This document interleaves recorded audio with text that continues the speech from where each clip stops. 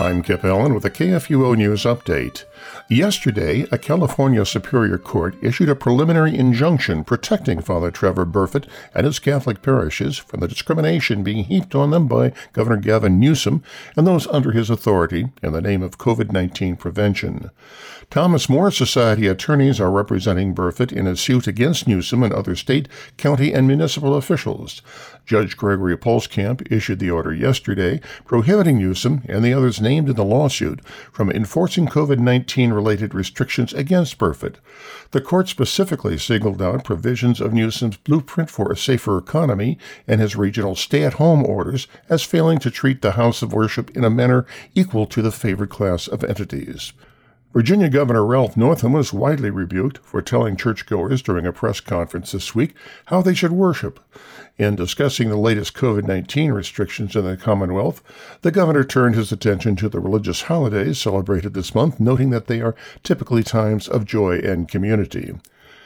A nationwide pro-life student organization has expressed support for a newly signed law in Florida prohibiting the public colleges from creating so-called free speech zones that limit on-campus speech.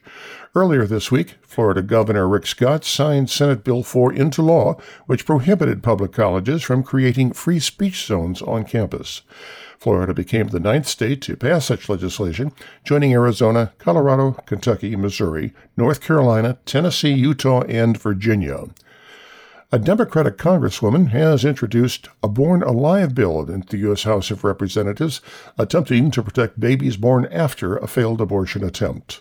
Hawaii Representative Tulsi Gabbard, who is a contender for the 2020 Democratic presidential nomination, has offered H.R. 8923, which aims to amend Title 19 of the United States Code to ensure a health care practitioner exercises the proper degree of care in the case of a child who survives an abortion or attempted abortion.